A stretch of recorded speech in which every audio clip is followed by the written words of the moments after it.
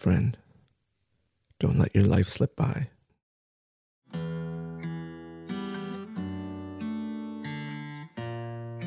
Don't get lost on a spiritual journey either.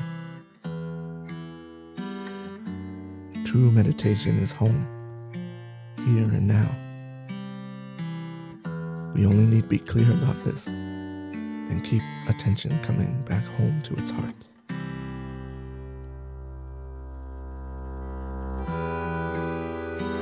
Welcome to I Should Be Meditating with Alan Kleinroth.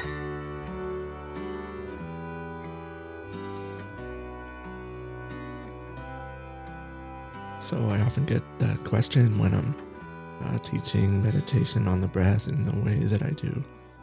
I often get the question, most teachers say to just breathe naturally and not interfere with the breath and just count it or keep track of it or watch it.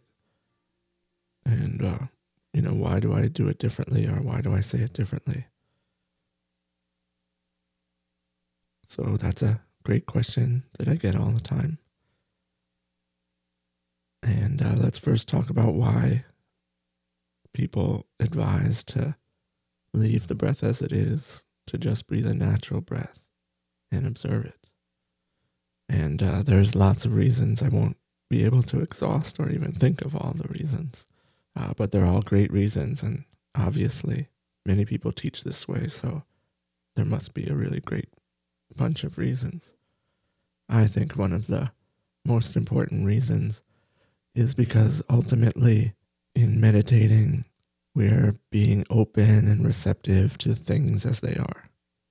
So right from the start, by cultivating an attention to the breath that focuses kind of on its already there-ness and its already being that way-ness, by focusing in a way that's receptive and not, trying to adjust things to our preferences, that's already setting up the habit to approach things as they are and accept things as they are.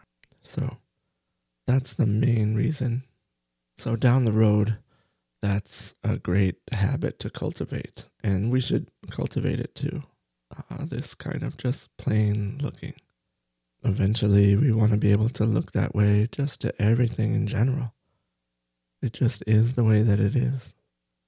And meditation kind of meaning an opening to truth means, just allowing things to be the way that they are and being open to that. So a great habit. And so the emphasis also is kind of on the side of interest as well. This is the other reason. The other reason to leave the natural breath is because then our energies can go into the real interest and investigation of, an object, the breath sensations, which is just kind of there. And this is important in the early part of meditation practice. So the first thing I said about just leaving things the way that they are and being open to that, that's important at the beginning, middle, and end. But especially it's important at the beginning.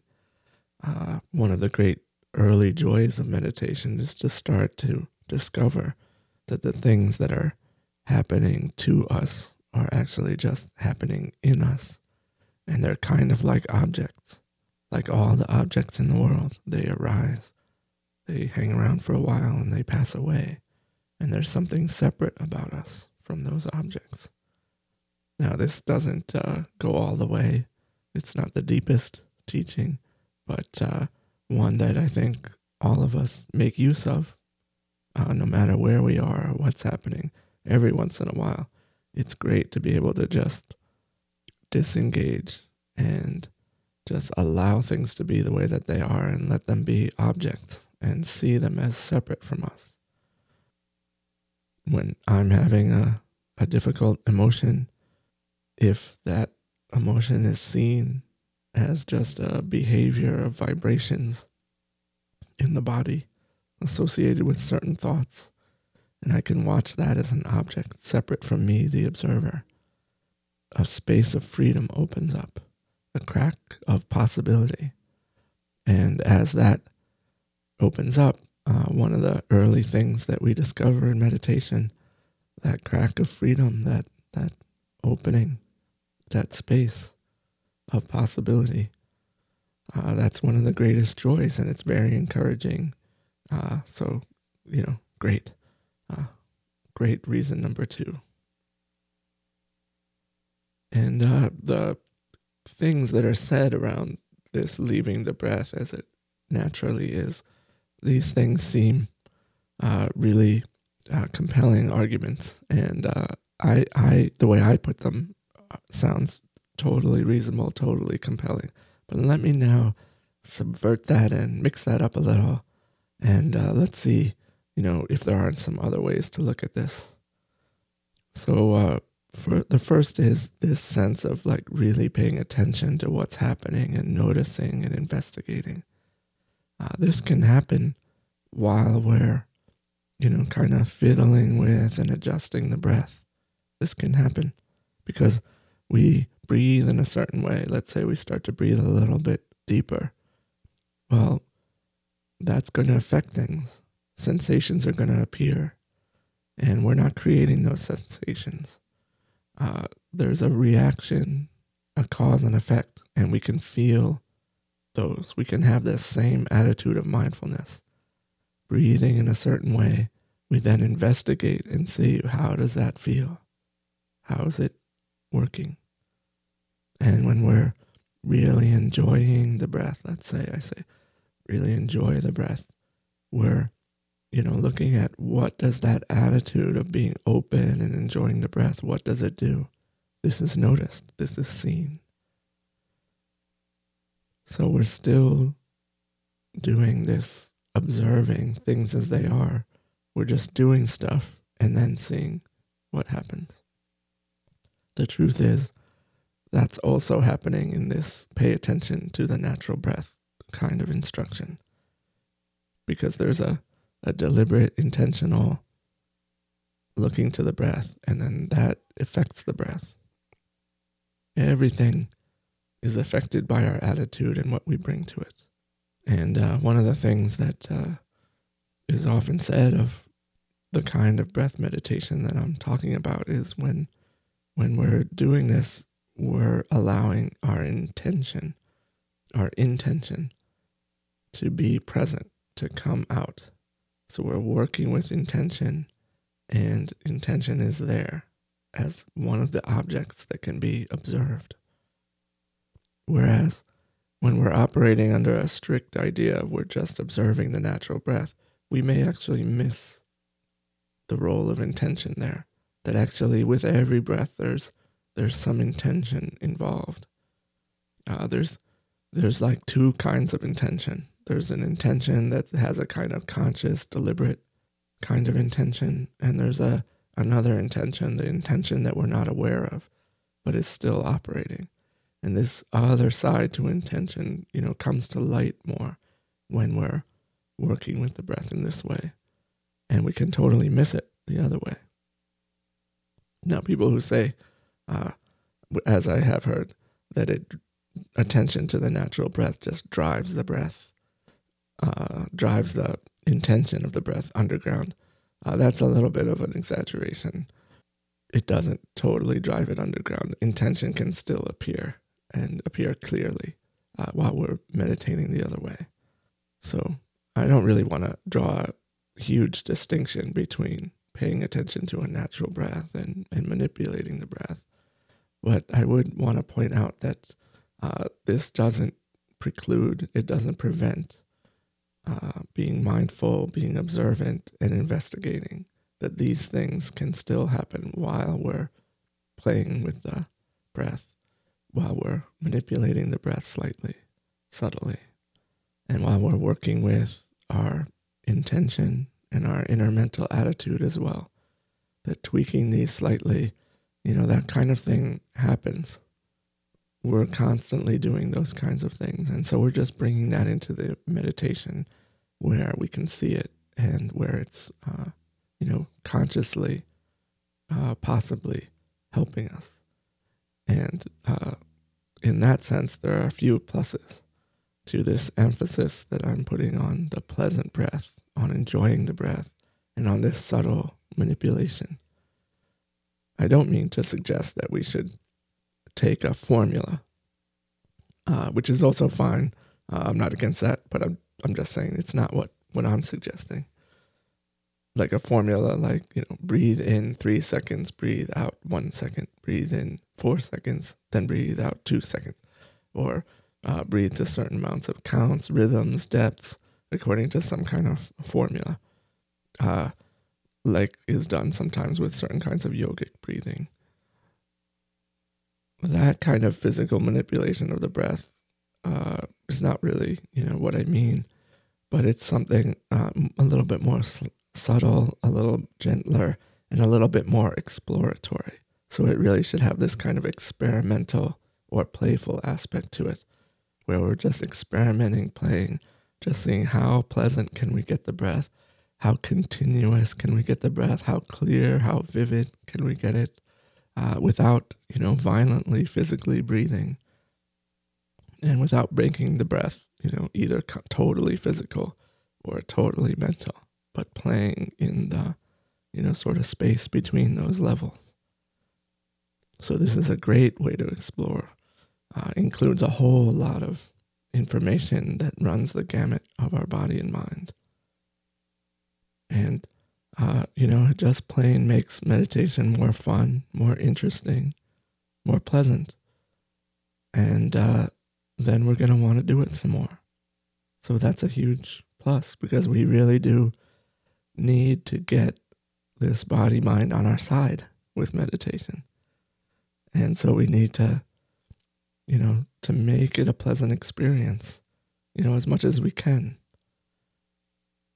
Of course, there's a downside to that, in that, certain kind of, we might be reinforcing this already, huge bias we have towards pleasant feelings, pleasant experiences, and this huge prejudice we have against unpleasant experiences.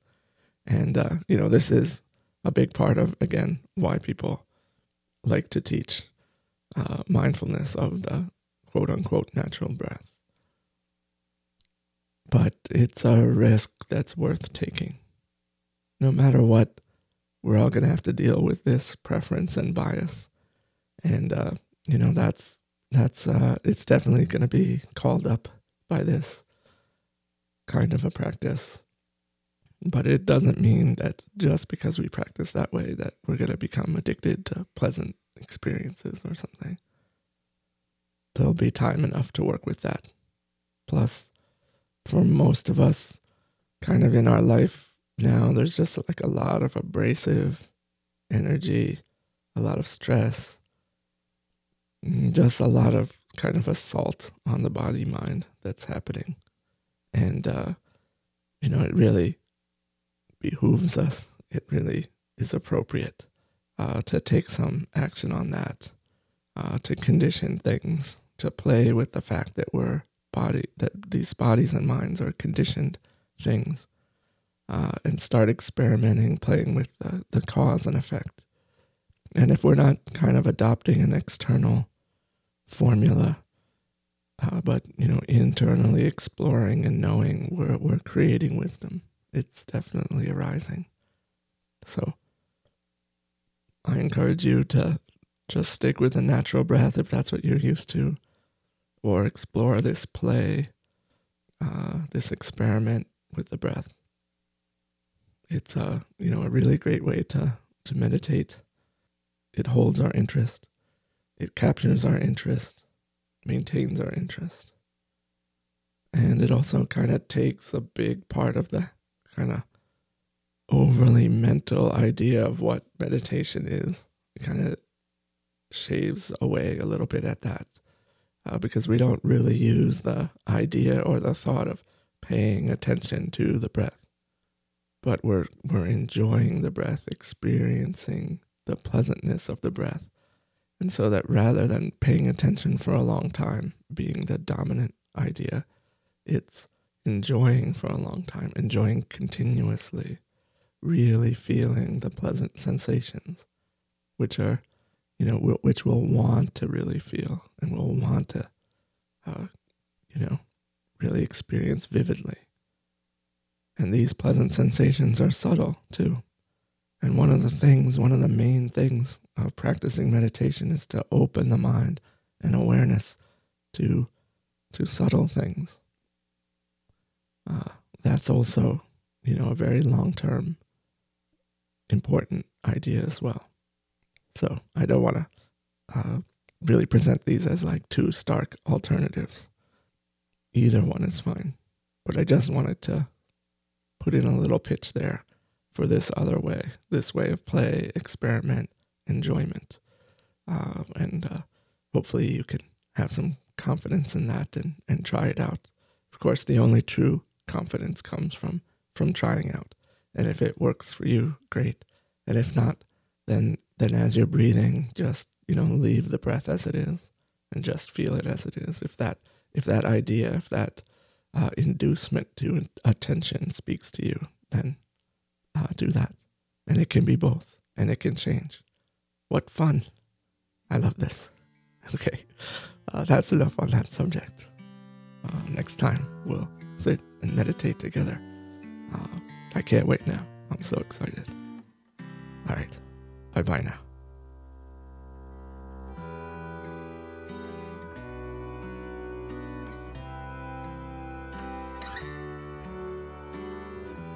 Thank you for listening to I Should Be Meditating with Alan Klima. Having troubles, obstacles, or are you unsure about something? Ask Alan. To submit a question, go to ishouldbemeditating.com. And Alan may respond to you very soon on a future podcast. Chances are lots of others will benefit from the answer too.